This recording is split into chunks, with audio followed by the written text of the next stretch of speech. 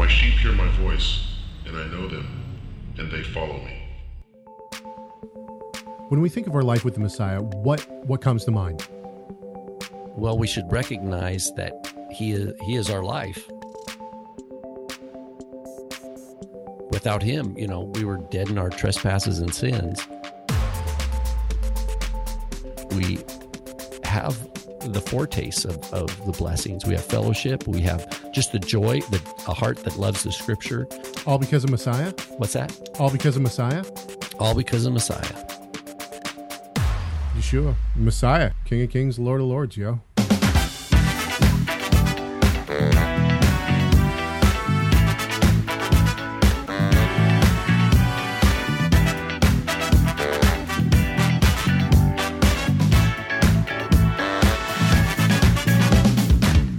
It's Wednesday, May 22nd, 2019. This is Messiah Matters number 265.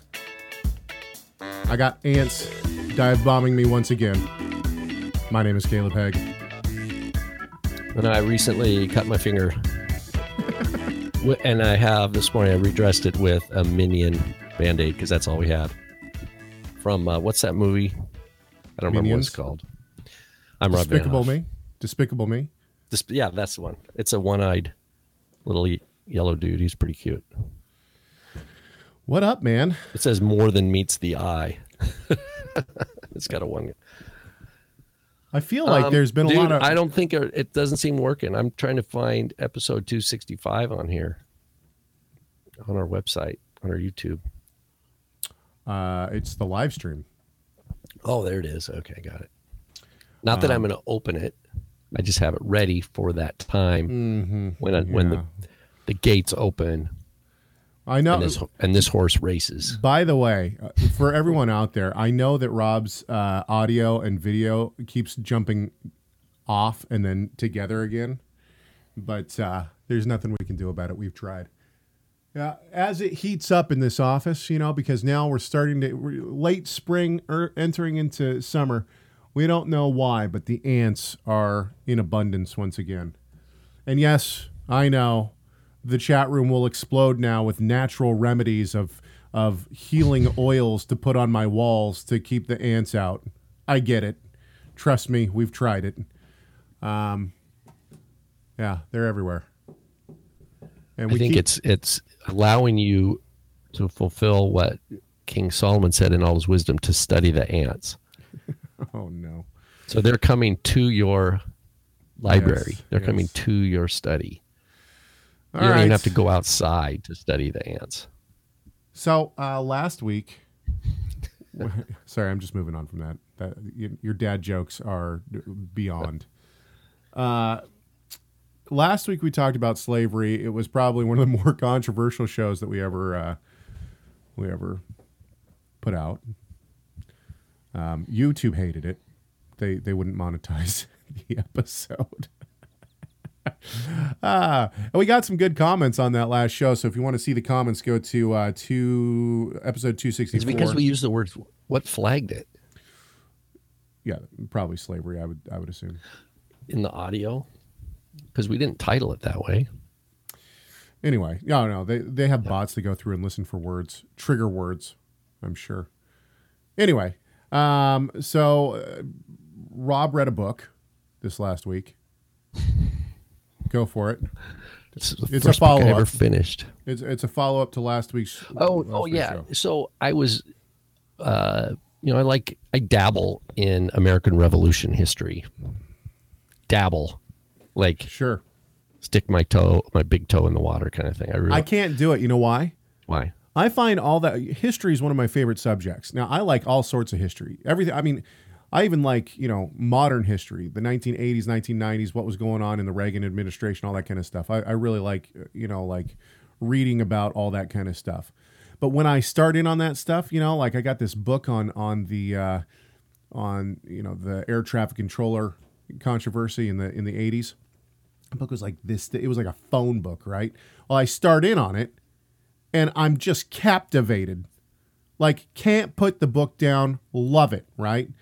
I get about 150 pages in, and I realize I haven't read anything else. And it's been a week. you're entirely overtaken by the gravity of this book. All theology is put to the side. And then I'm like, well, I'm sure this is useful in some way if I want to debate politics or something with someone, which I hate. I hate politics.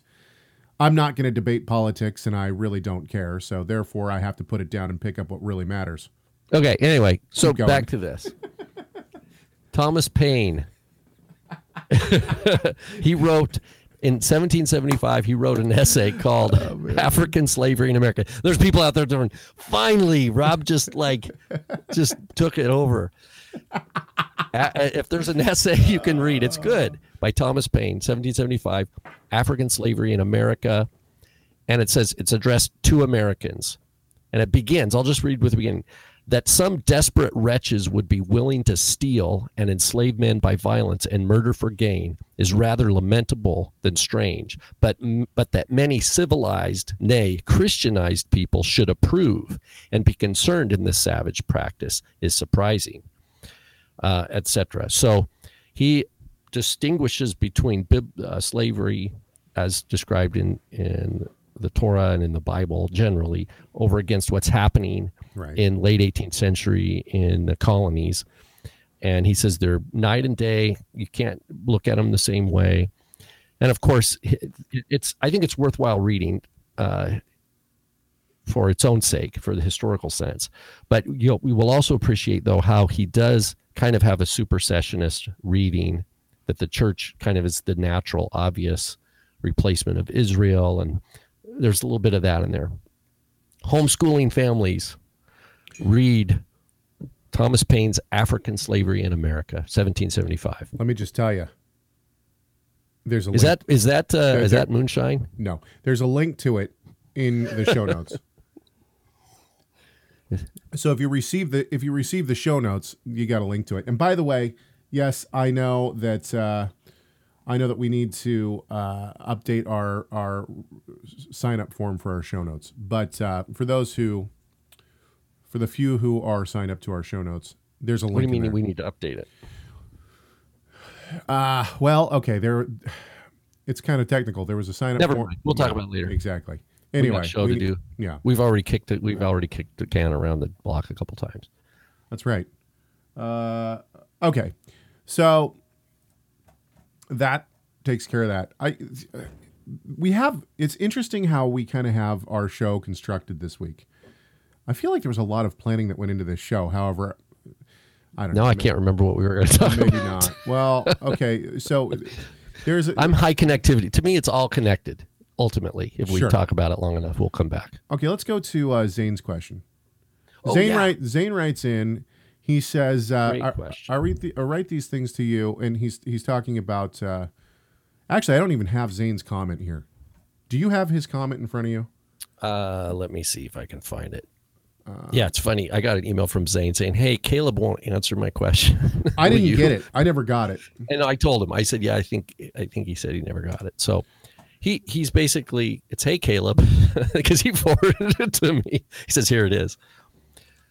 1 John 2:27. 1 John 2:27. And this is, and then following. I should probably pull it up. Yeah. And follow. I didn't get the and following part. Sorry. Okay, keep going. That's all right. That's all right. And he asks about it. Well, he says specifically as it relates to church structure, leadership, and individual discipline, being under the authority of Scripture and biblical leadership and community. In other words, how do we understand this and this Scripture? So let's read it. It says, "As for you, the anointing which you received from him abides in you, and you have no need for anyone to teach you. But as his anointing teaches you about all things, and is true, and is not a lie, and just as it has taught you, you abide in him."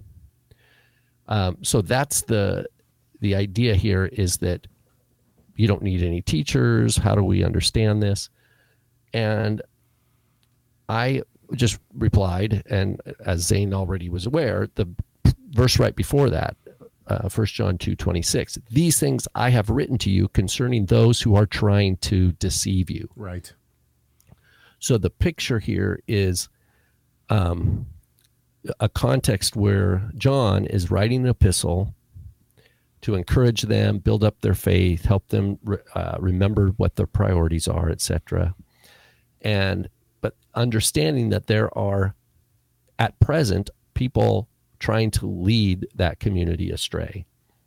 And so that's the context wherein he's saying, look, you already have the core faith. And because you have the gift of the Holy Spirit, you have the core measure of faith. That is your core measuring device, basically. Weights I mean, and you're going to measures. be able to. It is from who you are in Yeshua that you have the wisdom and understanding, patience, all the fruits of the Spirit, whereby you discern what is true and recognize what is evil, what is a lie, and you're able to reject it. This doesn't mean that you don't need any teachers ever, right? That's not the point, because obviously John himself is writing a letter from a perspective or from a position of authority. Right. And he expects the audience, the recipients of his letter, to read and believe and trust him as an authoritative voice and brother in the faith. So with respect to Zane's question about how does this scripture help us or inform us with respect to the conundrum of Hebrew roots, what we call Hebrew roots teachers that have all sorts of crazy teachings. Is there any way to hold them accountable if they just say, well, I just have this anointing, and because of this anointing, you can't correct me because I already know, what I know. I hope I'm not misrepresenting Zane's question there. Okay, hang on just a sec. Because for those who don't have one of these, you should pick one up from Torah Resource. TorahResource.com. Go to the store. You can find it in books. This is my father's commentary on the Johannine epistles 1, 2, and 3. And I think that he does a good job of summing this up. He says, and you have no need for anyone to teach you. This statement must obviously be understood and interpreted with the immediate context. John is not teaching that once a person comes to faith and is thereby endowed with the indwelling Spirit of God, he or she suddenly knows everything necessary and is no longer in need of teaching. Indeed, John, in writing this very epistle, is functioning as a teacher for those who were to receive it. Rather, wow, look, okay, pause. I haven't read your dad's commentary, but basically he's saying in a much clearer English than the same point. Well, I think it was almost verbatim. You guys are on the same track. Rather, what John is emphasizing is that in the core issue of Yeshua, that he is the Messiah promised and prophesied by Israel's prophets, the one and only Son of God and Savior of sinners. They need no one to teach them this core truth, for not only have they fully received this teaching from John and others, they have likewise demonstrated that they have been born again by receiving the truth about Yeshua and committing themselves to him in faith. And I think the exact same thing is happening in the Torah movement today. And incarnation is part of that, right? Because the epistle begins with, we have the word of life. What is this? Go ahead. Well, I was going to say, we have people in the Hebrew roots and the Torah movement today who deny the deity of the Messiah, reject the Trinity doctrine, try to oppose the 66-book canon. Heresy. You have no need to learn from these people. We get these emails, too, of, we got one recently. Or Yeshua is or drawing something from later rabbinic mythology. Right. He's Metatron. Yeah, or he's exactly. Some angel or whatever. And, in the Torah movement, you got people popping up constantly. We get these emails, and this isn't to put anyone down at all, but we get emails often.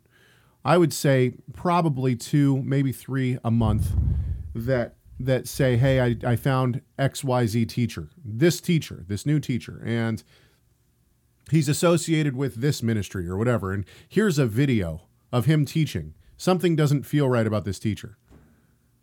But one of the questions that I have is, why in the world are people looking for new teachers? I think people get on the internet and they watch a YouTube video, and then there's clickbait in the side of like, oh, mystery of the Nephilim, right? But 100,000 views. but it must be. But to me, Don't that you is think that happens? yes, it's I do think that happens. But the point is why are people concerning themselves with these new teachers who are teaching things that don't sit right with them? Okay, so the question then, in my view, is even sharper. It's, are we responsible? Are we being good stewards of our own attention and our own time? I think it's even deeper than that. I think I think it comes from a lack of community. If you are locked into a solid theological community with good elders, good teachers, then you can say to those teachers, then you're going to those teachers and Then saying, you just naturally not look at that other stuff. yeah, it's not necessarily that you don't look at it. It's that you say this is nonsense. Or that's what I mean. You don't invest. You just like, Yeah, of course. I have a, it's like Blink. It's like Malcolm Gladwell Blink. Like, right, the person who's an expert, or the one they always use is the counterfeit experts, right? They know what real money looks like so well. Right. It's like when instantaneous. They don't need to study it. And I would even go one step further. It's not I mean, yes, it is a community issue. In other words, if I have a good teacher or teachers I'm learning from in the community, we're coming together, we're studying the Bible together, I'm being fed richly from the Word of God because of the people that are around me in community, then I'm not out looking for all these other pieces of rotten fruit. That's number one. But number two is if I also attach myself to good theological teaching in other areas of my life. So for instance, I have probably 4 or 5 podcasts that I go to on a regular basis because I know that the people who are teaching are theologically sound. So I'm listening to that and hearing that so throughout what I hear my you week. saying is this. It's like this. It's like people who are in community are gathering. There's people with taking care to prepare the meal, the food. Everybody comes together and they all enjoy the food together. But the outskirts are the people who refuse to go in, and what they're left with is going through the dumpster. Exactly.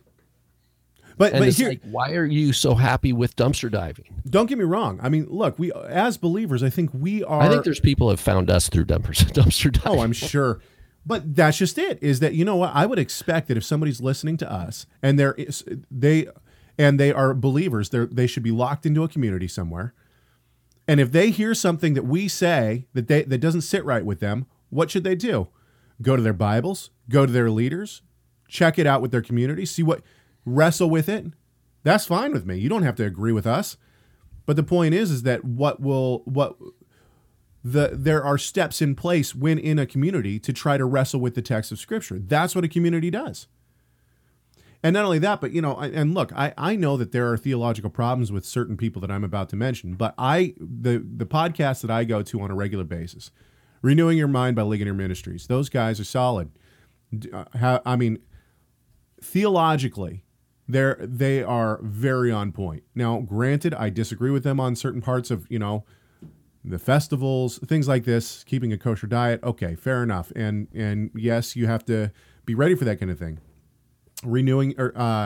Desiring God, John Piper.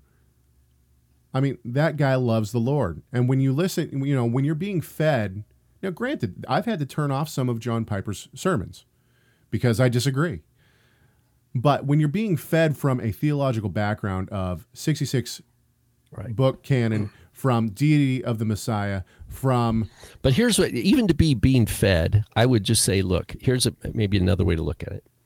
It's not that John Piper is providing food for you. What it is, he's in the Word of God and he's teaching from the Word of God, and the Holy Spirit is quickening that which is true that you already know is true from your studies, and that's the edification.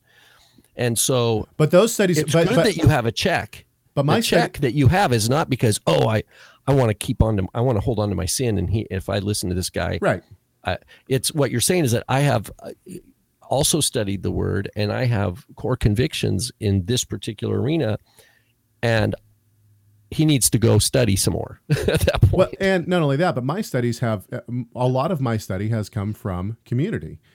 In other words, and this still happens, you know, in our group, somebody will come and say, I heard this week. What do we think about, can we talk about this? Well, And- what if John Piper spent? If he said, okay, you know what? For a whole year, I'm going to attend. I'm just going to live a messianic lifestyle with a messianic community just for a year, and then at the end of the year, I'm going to write a journal about. You want me to be honest? I think he'd be sorely disappointed, and I think we'd be disappointed too, because I think depending on where he went, the majority of quote unquote messianic and Hebrew roots, I think that he would be turned off. Oh, he'd be pulling his hair out. Oh, he Right. doesn't have much hair left anyway, but he'd be pulling. He'd grow hair just so he could pull it out. I think if he found a good reformed Torah observant community, and there's a couple of them out there, right? Have him spend a year at Heart of Messiah in Spokane. That would do him. That would do. I think straighten both. this out. Well, I think both would. I think there would be benefit from both sides. When you have people who genuinely and truly love the Lord, want to follow the Lord, and are indwelled by the Holy Spirit, it's not you're wrong and I'm right. It's a how do we learn from each other? How can I grow from these let's people? get together, read the scriptures, sing, and eat. Right. That's exactly right. And rejoice. Yeah, you're right. Moonshine. Okay. People in the people who listen to this and don't see this are going to wonder what in the world we're talking about. Okay. Let's. This is important. We have a new executive producer, Sue Levy. I hope I'm saying that right. From Highlands Ranch, Colorado. Hi, Sue. Hi, Sue. I met Sue for the first time in November. Yes. I think I met her face to face for the first time last November, and she was just a delight. She writes in, and she has utilized 2 points of the executive producership that most people do not. Wow, cool. And those 2 points are, first of all, a note, which we will read here in just a second. And also, well, the note explains the rest of it. Can you use new sound clips you don't yet have?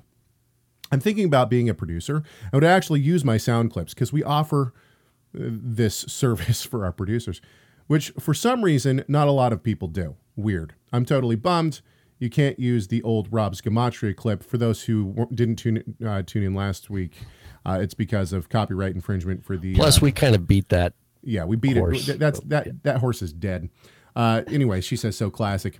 So I've been perusing your sound clips rather. Sorry, the Vincini clip about Socrates is okay, and we'll play that for you real quick. So that you know what Socrates. Let me put it this way. Have you ever heard of Plato, Aristotle, Socrates? Morons. Anyway, but one Socrates. Socrates. Haven't you ever seen Bill and Ted's Excellent Adventure? Anyway, never mind. Does he call it Socrates? Socrates, There's right. a clip. I Bill know, and Ted's right? Excellent Adventure. But one of the most eye-rolling responses I've ever heard to Torah observance is, "But we're under the new covenant," end quote. Last year, we went through your dad's video study on the new covenant, and I was going to use this Inigo Montoya clip as a promo. And she gives a link, which we will use. We will play this for her since she became an executive producer. We'll actually use this clip in a second. Number 2, your mom goes to college is just awesome because my kids used to say that a lot. And if you don't know what she's talking That's about. already been cited in our household this morning. Yes. My wife is homeschooling our nephew. And it's already, your mom goes to college. So Carrie Hansen is, hang on just a sec. Let's pause in the telling of the message here, because in the chat room, people are wondering about the podcast that I mentioned. I listen to 4 podcasts on a regular basis, and this does not include my Audible account, which I do pay for and love. I love my Audible account, and I listen to spoken books all the time. But the podcasts that I try to listen to are Alistair Beggs podcast. I listen to that every once in a while. John Piper, Desiring God, Renewing Your Mind, R.C. Sproul, and Ligonier Ministries. And then what's the last one? Every once in a while, I'll pick up a MacArthur podcast and listen to it. But I do also listen to OnScript. If you don't, it's a little bit more scholarly, but OnScript is fantastic. It's not really edifying in terms of feeding your soul. It's more scholarly. It's like SBL kind of thing. Right, exactly. But OnScript is a lot of fun to listen to. Okay, let's get back to the message. You have a decent clip from Spinal Tap. It's such a fine line between stupid and clever. Yeah, It's just a little turnabout. But Rob Reiner and Christopher Guest ad-libbing "These Go to 11" is just classic. Common sense versus resolute confusion. Or at least, that's how I see it. It's too long, I know, but maybe you can figure out something. Well, since Sue became a executive producer, I took her 56-second clip and I pared it down. So thank you very much for becoming an executive producer, Sue. Here are your clips. If you can see, yeah.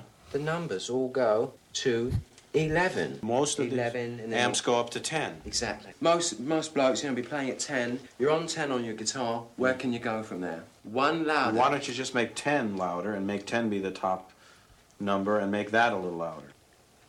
These go to 11. Your mom goes to college. You keep using the word. I don't think it means what you think it means. You've been blessed.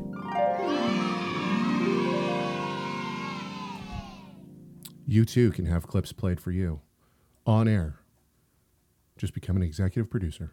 Okay, you can do that on our website, by the way. Now let's go to an audio clip. We have this audio clip. Now, I should explain this a little bit. There was two audio clips. There was two Message Machine recordings. And it was classic. I heard a lot of like my wife and me, like, because the wife calls and poses the question. I was wondering about this. Can you please respond to this? And then like 25 seconds later, we get second call from husband. And I can hear the conversation that went on. Like, you didn't give him the the Bible reference, you know, and you didn't tell him XYZ, hang on, I'll just call myself. And so I clipped his message a little bit. And this is what we have. Yes, Rob and Caleb. I am calling for clarification on Exodus 20, verse 4, on do not make for yourself any carved image or anything in the likeness. Reading the context, I know it's talking about idols, but the problem I'm having is the word for graven image speaks directly to idols, but then it says, or any likeness of anything in the heavens or earth or under the earth. And that is why me and my wife we're just struggling to see if action figures or anything that is made in the image of creation is a problem. Pictures, flowers, animals, action figures, anything like that. Okay, so let's read the passage real quick. You shall not make for yourselves a carved image or any likeness of anything that is in heaven above, or that is in the earth beneath, or that is in the water underneath the earth. Okay. Do you want me to go first? Or you want to go first? You go for it. Okay, well, I think that the second statement, carved image or any likeness, I think it still relates. It's still being interpreted by the first statement. And the reason why is because we know within Scripture that God commands the children of Israel to create images. There was the golden serpent, right? The serpent on the stick. It wasn't golden. It was, what was it? It was, I don't know. It was something. It was a serpent. It was bronze. Bronze. No, shit. Yeah, that's all right. But there were golden cherubim. That's right. Golden cherubim. There was angels on the on the doors and the walls of the temple that Solomon built. There were oxen that hold up the altar of the Lord in the temple. Right. So obviously, it can't mean that you're not allowed to make any likeness at all. The second statement is clarified by the first statement. Now, obviously, you're still going to deal with heart issues, right? Because Israel comes and worships the bronze serpent, right? They fall to their own hearts, to their own evil inclination, their, the sin nature. By taking something that God has made holy and turning it into a false god / idol. Thoughts? Oh, I think you're right. And the phrasing there is particular in that. Oops, I moved it. Let me see. I had it here. Exodus 20.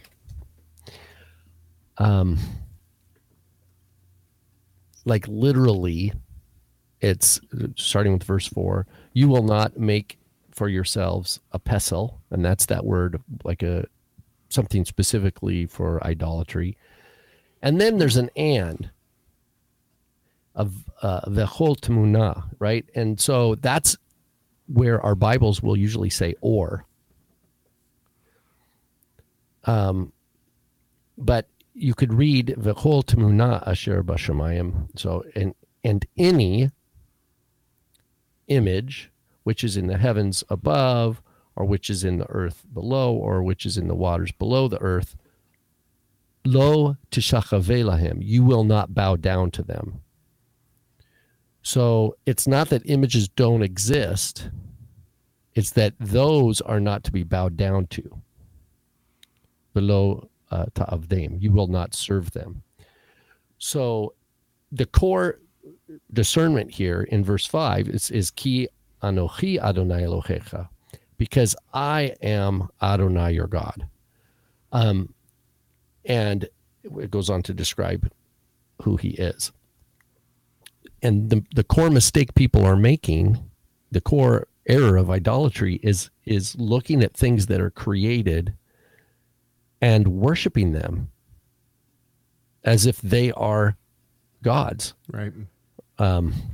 So this week, is it this week in our Torah portion for the 1 year? We're in Jeremiah 16 and 17. It says, will a man make Elohim?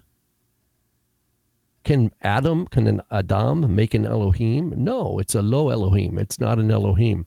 So that's in the time of Jeremiah. And then even the Apostle Paul writes about idols. And he says, well, we know that idols are nothing. They're not really a god, but for the conscience of the person who thinks it is, we have to be aware that there's people who actually are superstitious. Well, I think that's probably the word I would use today, is like, that's someone who's superstitious, is someone who's maybe not exact. That might not be the exact right word. So we have but the image, back to my final point, and then I'll kick it back over to Caleb, is that verse 4 and 5 of Exodus 20 is not saying you can't have anything that looks like something.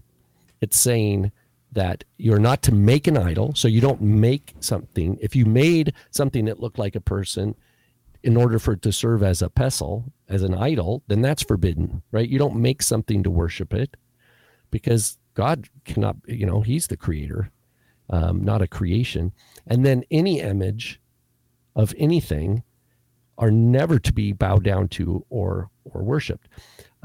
We see this commandment in Islam taken really to the extreme, at least in certain strains of Islam, where in all the architecture, for example, there's only fancy geometric shapes built into the architecture, but no images. Right. And then the beautification of the calligraphy to try to also explore the possibilities of using lines and certain designs that have a beauty about them or aesthetic, although I think the Dome of the Rock is totally ugly. The idea is that no images, right, because they take it that way. And so I'll stop. Go. Maybe you're right. Maybe I'm right. Of course I'm right. I think that there's some good conversation going on or some good questions in the chat room. What about the Jesus fish? And then someone else says, what about the cross imaging? The Jesus fish and the cross were both early Christian iconography found in and on churches or places where believers. Even older than that is the menorah. Right. This issue came up when the Hasmoneans started printing coins. Now, Caleb already mentioned how Solomon's temple had innovations that were not in the Mishkan originally, right? Everything was bigger, but you also had the oxen carrying the laver and all this stuff. But in the Herod's temple, we know that there were, or even prior to Herod's temple, well, actually, I don't know to what degree. We know for sure Herod's temple had a bunch of giant images and stuff like that woven into the curtains. Josephus writes all about that. the zodiac, things like that.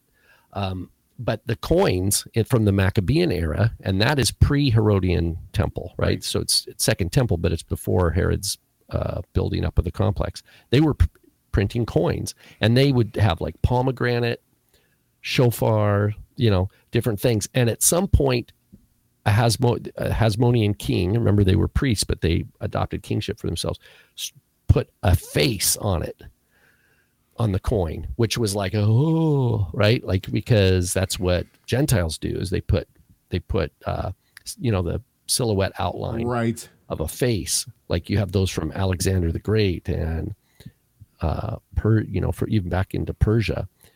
And not only that, if you've looked at cylinder seals, so we do have, even though nothing from the first temple survives, we have the cylinder seals that archaeologists keep finding in Jerusalem with different names like Isaiah and all these really cool names in Paleo-Hebrew script.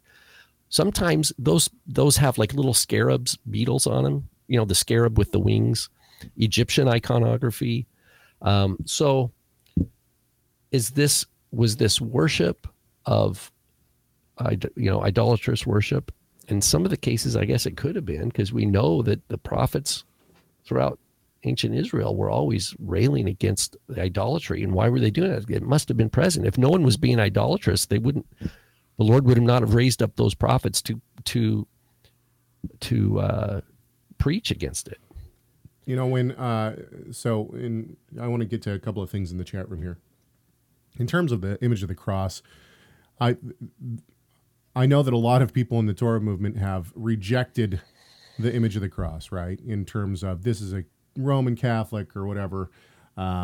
It's all sorts of things. It's a symbol of death. It's not, but because of my Audible account, I recently with one of my credits, I recently got The Day the Revolution Began by N.T. Wright, and he talks about the early iconography of the Christian movement, and that the cross was a symbol of, yes, it was a symbol of death, and why would we want to reflect a symbol of death? But the point is that Christ died on this symbol of death and turned it around and made it, through that symbol of death, brought life.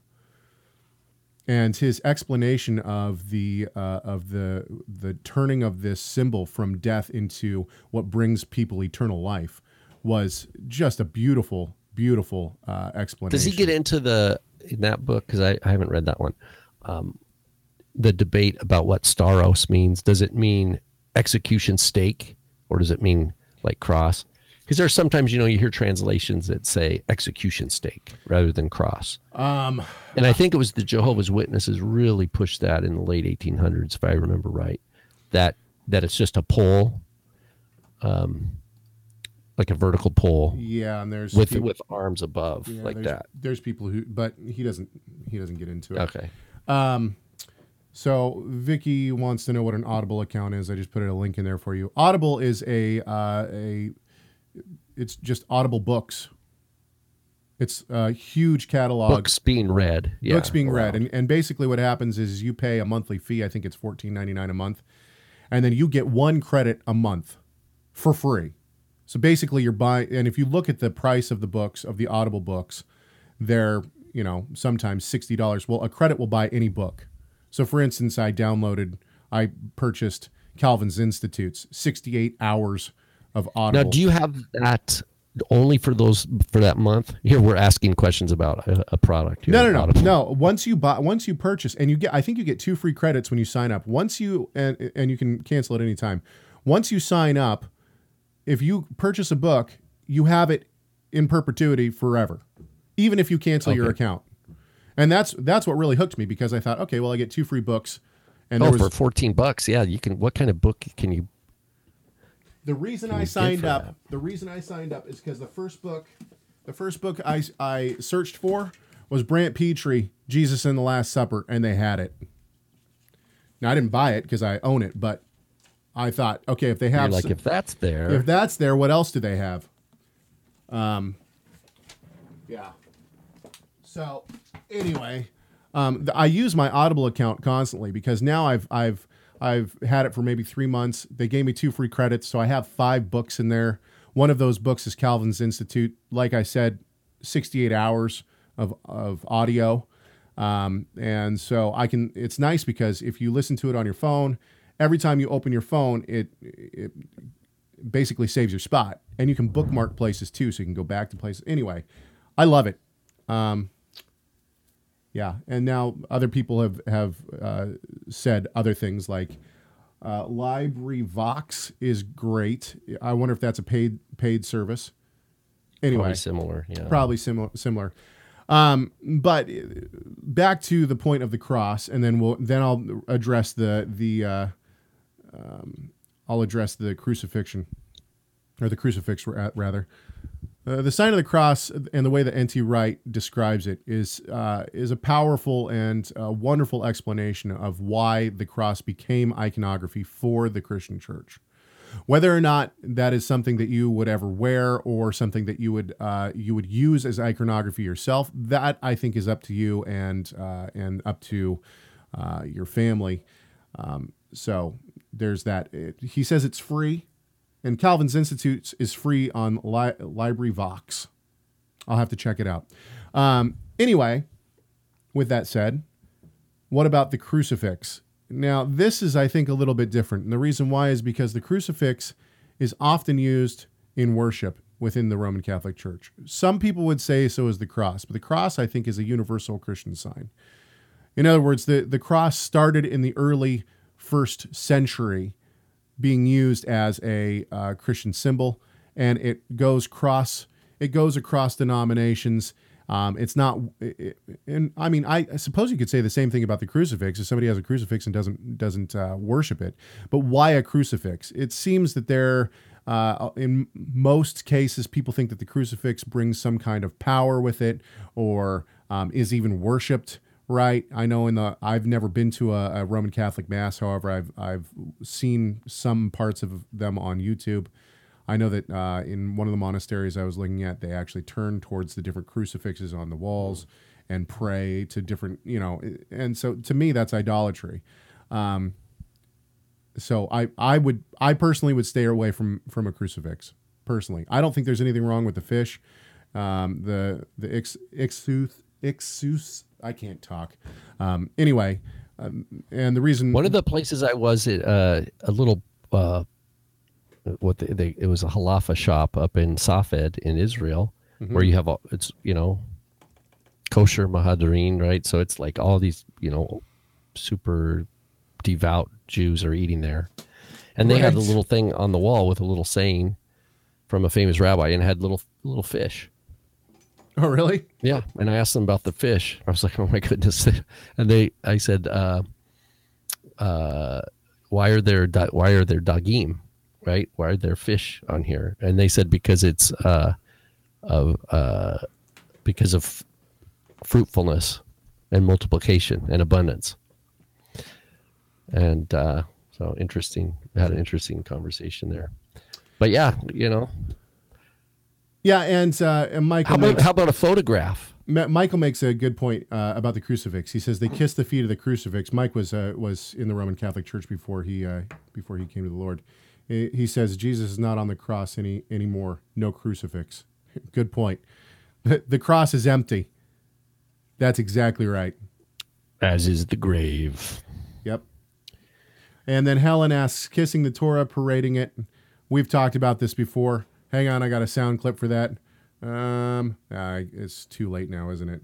I can't believe we already discussed this! The point of parading the crucifix around is multifaceted. There's a lot of symbolism there. I think that is up to each community and how they want to address that. The symbolism of this, we'll explain it one more time quickly.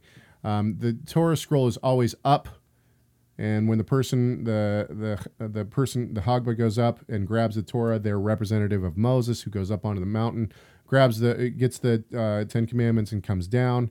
He comes down into the congregation. The congregation, a lot of the times, the children will follow the Torah scroll. People touch the Torah scroll and put it to their lips. That's to symbolize that we always want the words of God, the Torah, on our lips and on our mouth. And then he takes it back up and reads it. Now, I am not I'm not advocating or not advocating for that.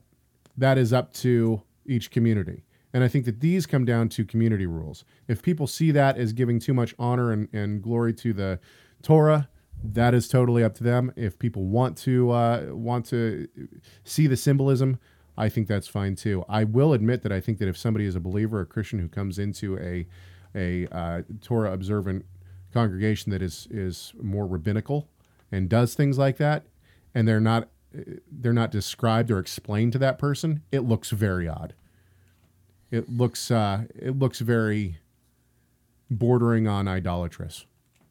That is not to say it is. I'm just saying that's what it looks like, I think, to people who are unaware of the symbolism. So I think that explaining those kind of things, if you're going to have them, is very important. Thoughts? Nope. Sounds good. Somebody says, "So Jesus picture." There is no Jesus picture. No, maybe what they mean is a I picture. know what they mean. I mean, once again, he has no stately form or majesty that we should look upon him. There's reasons why there were no portraits of Yeshua when he was on earth. Nobody sat down and made a charcoal drawing of him. He didn't. He just couldn't sit still long enough. Ah, is that it? They're like, "Hey, Jesus, can you come over?" Oh, wait, it wasn't a phone call though. It was like, "Hey, can I make I'm going to finish Caesar next week, and then after that, I have an opening." I think that the reason that it says no stately form or majesty is because, in other words, he wasn't this super beautiful person. And I think one of the reasons why is because God knew the heart of the people, and the heart of the people is to worship something. If we had pictures of Yeshua, I think even more people than already worship drawings would worship his picture. So no, I say no. One time in my sukkah, I put up a picture. It was a blank white piece of paper in a frame, and it said Yeshua. Yeshua at the Transfiguration. Yeah, and then underneath it, I had the verse, "No stately form or majesty." Oh, I thought it was going to be like, and he turned to light, But I mean, my point was that we don't have a picture of Yeshua, and what we have is the Holy Spirit to indwell us. He lives in us through the Holy Spirit. It's Orthodox will put pictures of their famous rabbis up in their homes, and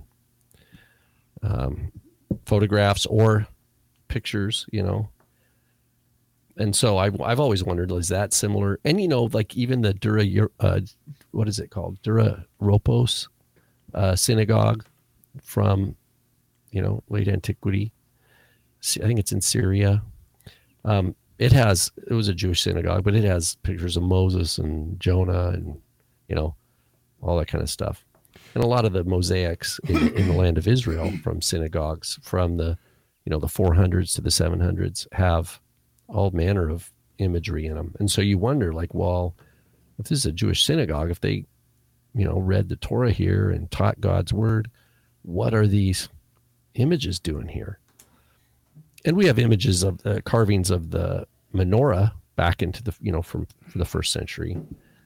So yeah, it's okay. Hang on, I'll tell you what. Jump into the chat room. Vicky says, "Pardon me, I have something in my chest here."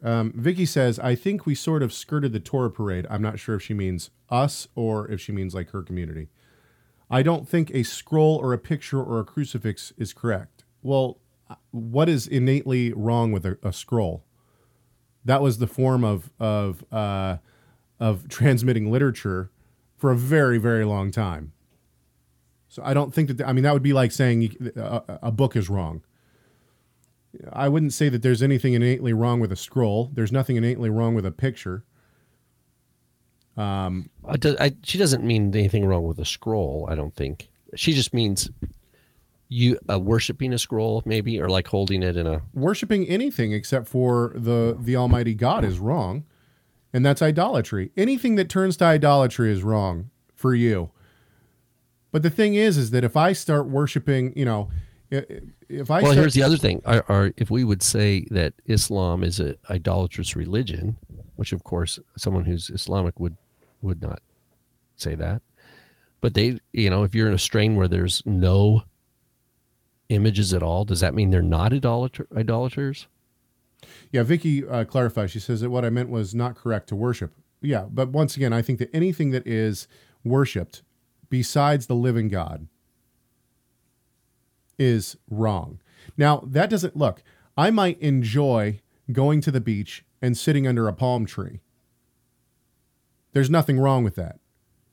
That palm tree is not bad for me. I like the shade. I leave and some other guy comes along and worships the palm tree. That's wrong. The palm tree is wrong for him, but it's not wrong for me. Why? Because it's a heart issue. He's worshiping the palm tree. I'm finding shade from the palm tree. He's worshiping it. Right. The same thing can happen. I mean, people have worshipped the stars, the moon, the sun. There's God created these things. There's obviously not anything that is wrong, innately wrong with the sun, the moon, and the stars. As soon as somebody worships them, then that's wrong. That's a heart issue. And that's my point.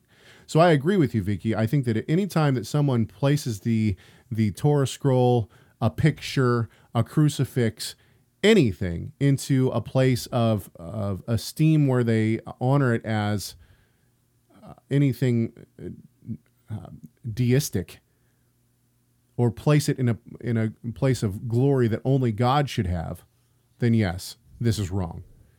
And interestingly, I think that one of the things that the Torah movement has done in some cases, not across the board and maybe not even a majority, but some people in the Torah movement have placed the Torah in a place above the gospel. That to me is wrong. And this is where I think a lot of the mainstream Christian church finds a push against the Torah movement. You know, it's not necessarily that there's anything wrong with keeping the commands of God. It's that there's been this place of glory given to the Torah when it's the one who created the Torah that deserves the glory. Right? It's the gospel message. Now, that's not to discount the fact that we should keep the commands of God and that we love that we love the Lord and therefore we love what he has given us in the Torah.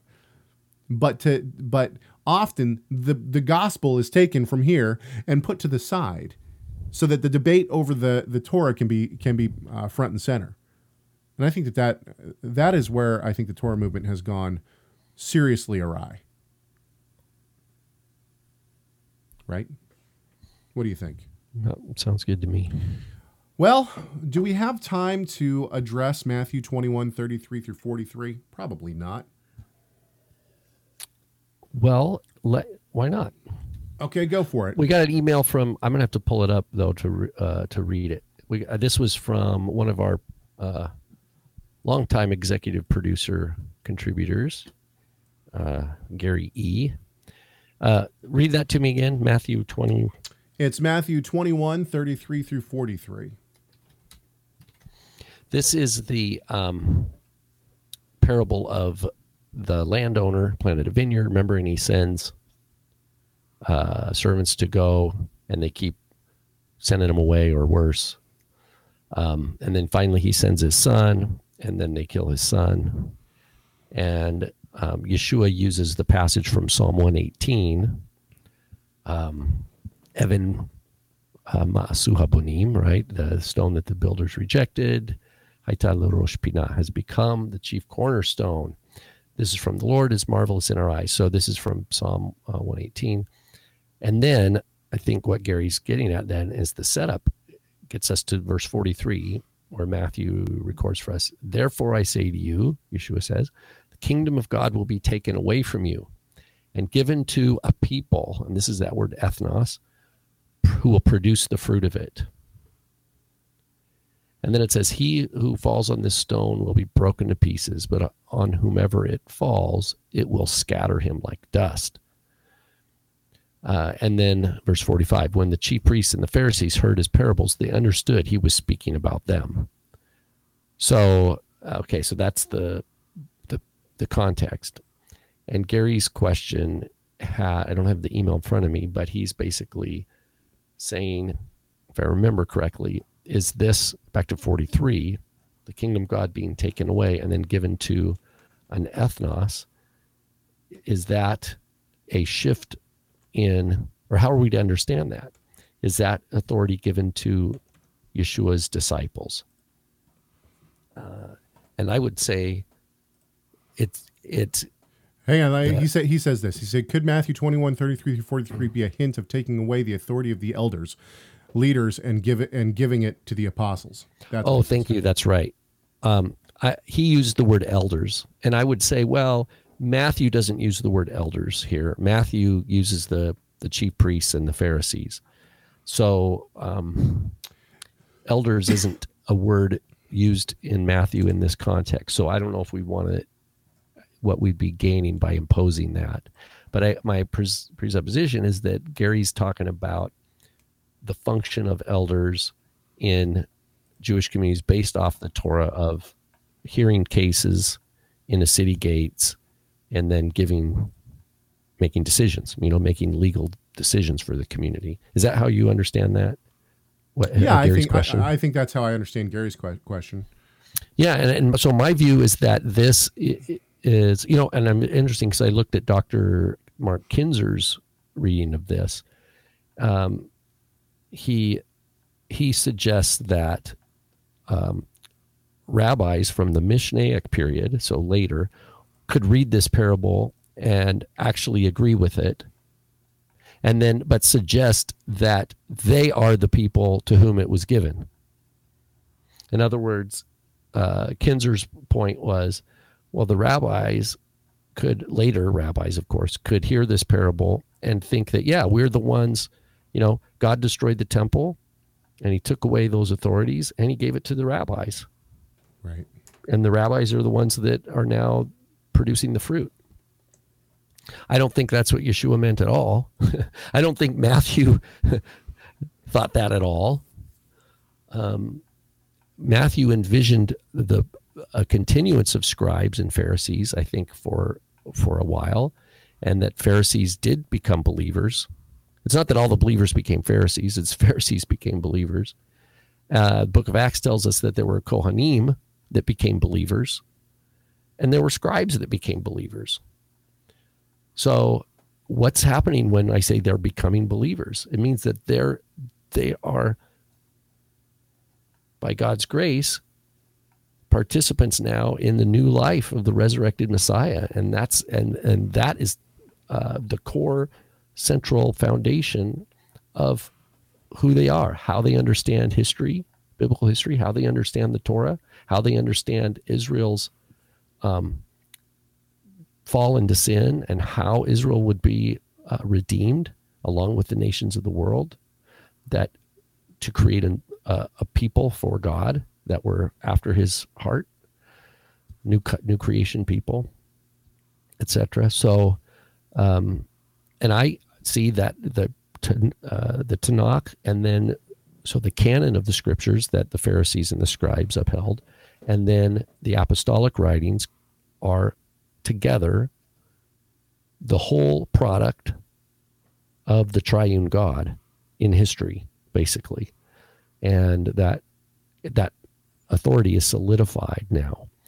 So, the way that I have understood this is that the authority of the scriptures was given to Israel, right? And Paul tells us this in Romans, right? But what has happened is that the Messiah has come, as the prophets have foretold, and the leaders of Israel, the Jewish people, as a nation of Israel, has now rejected the Son.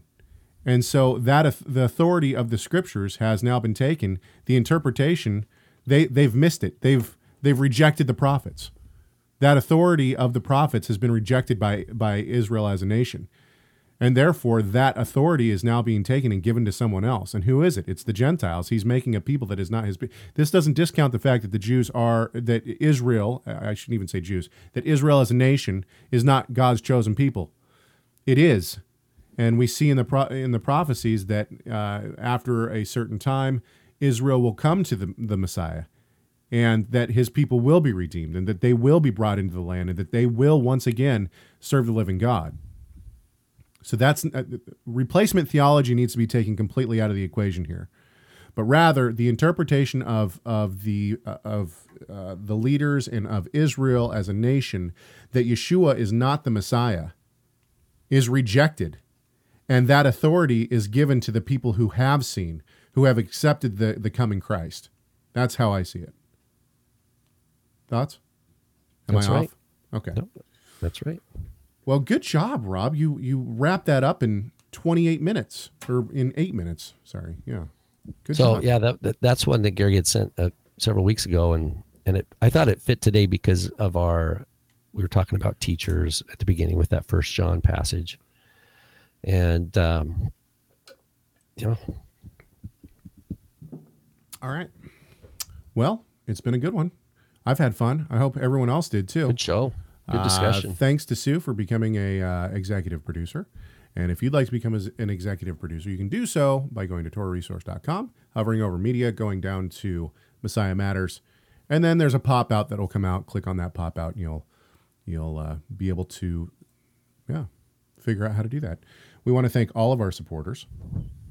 And I know that we haven't posted in 2 weeks in Messiah Matters More.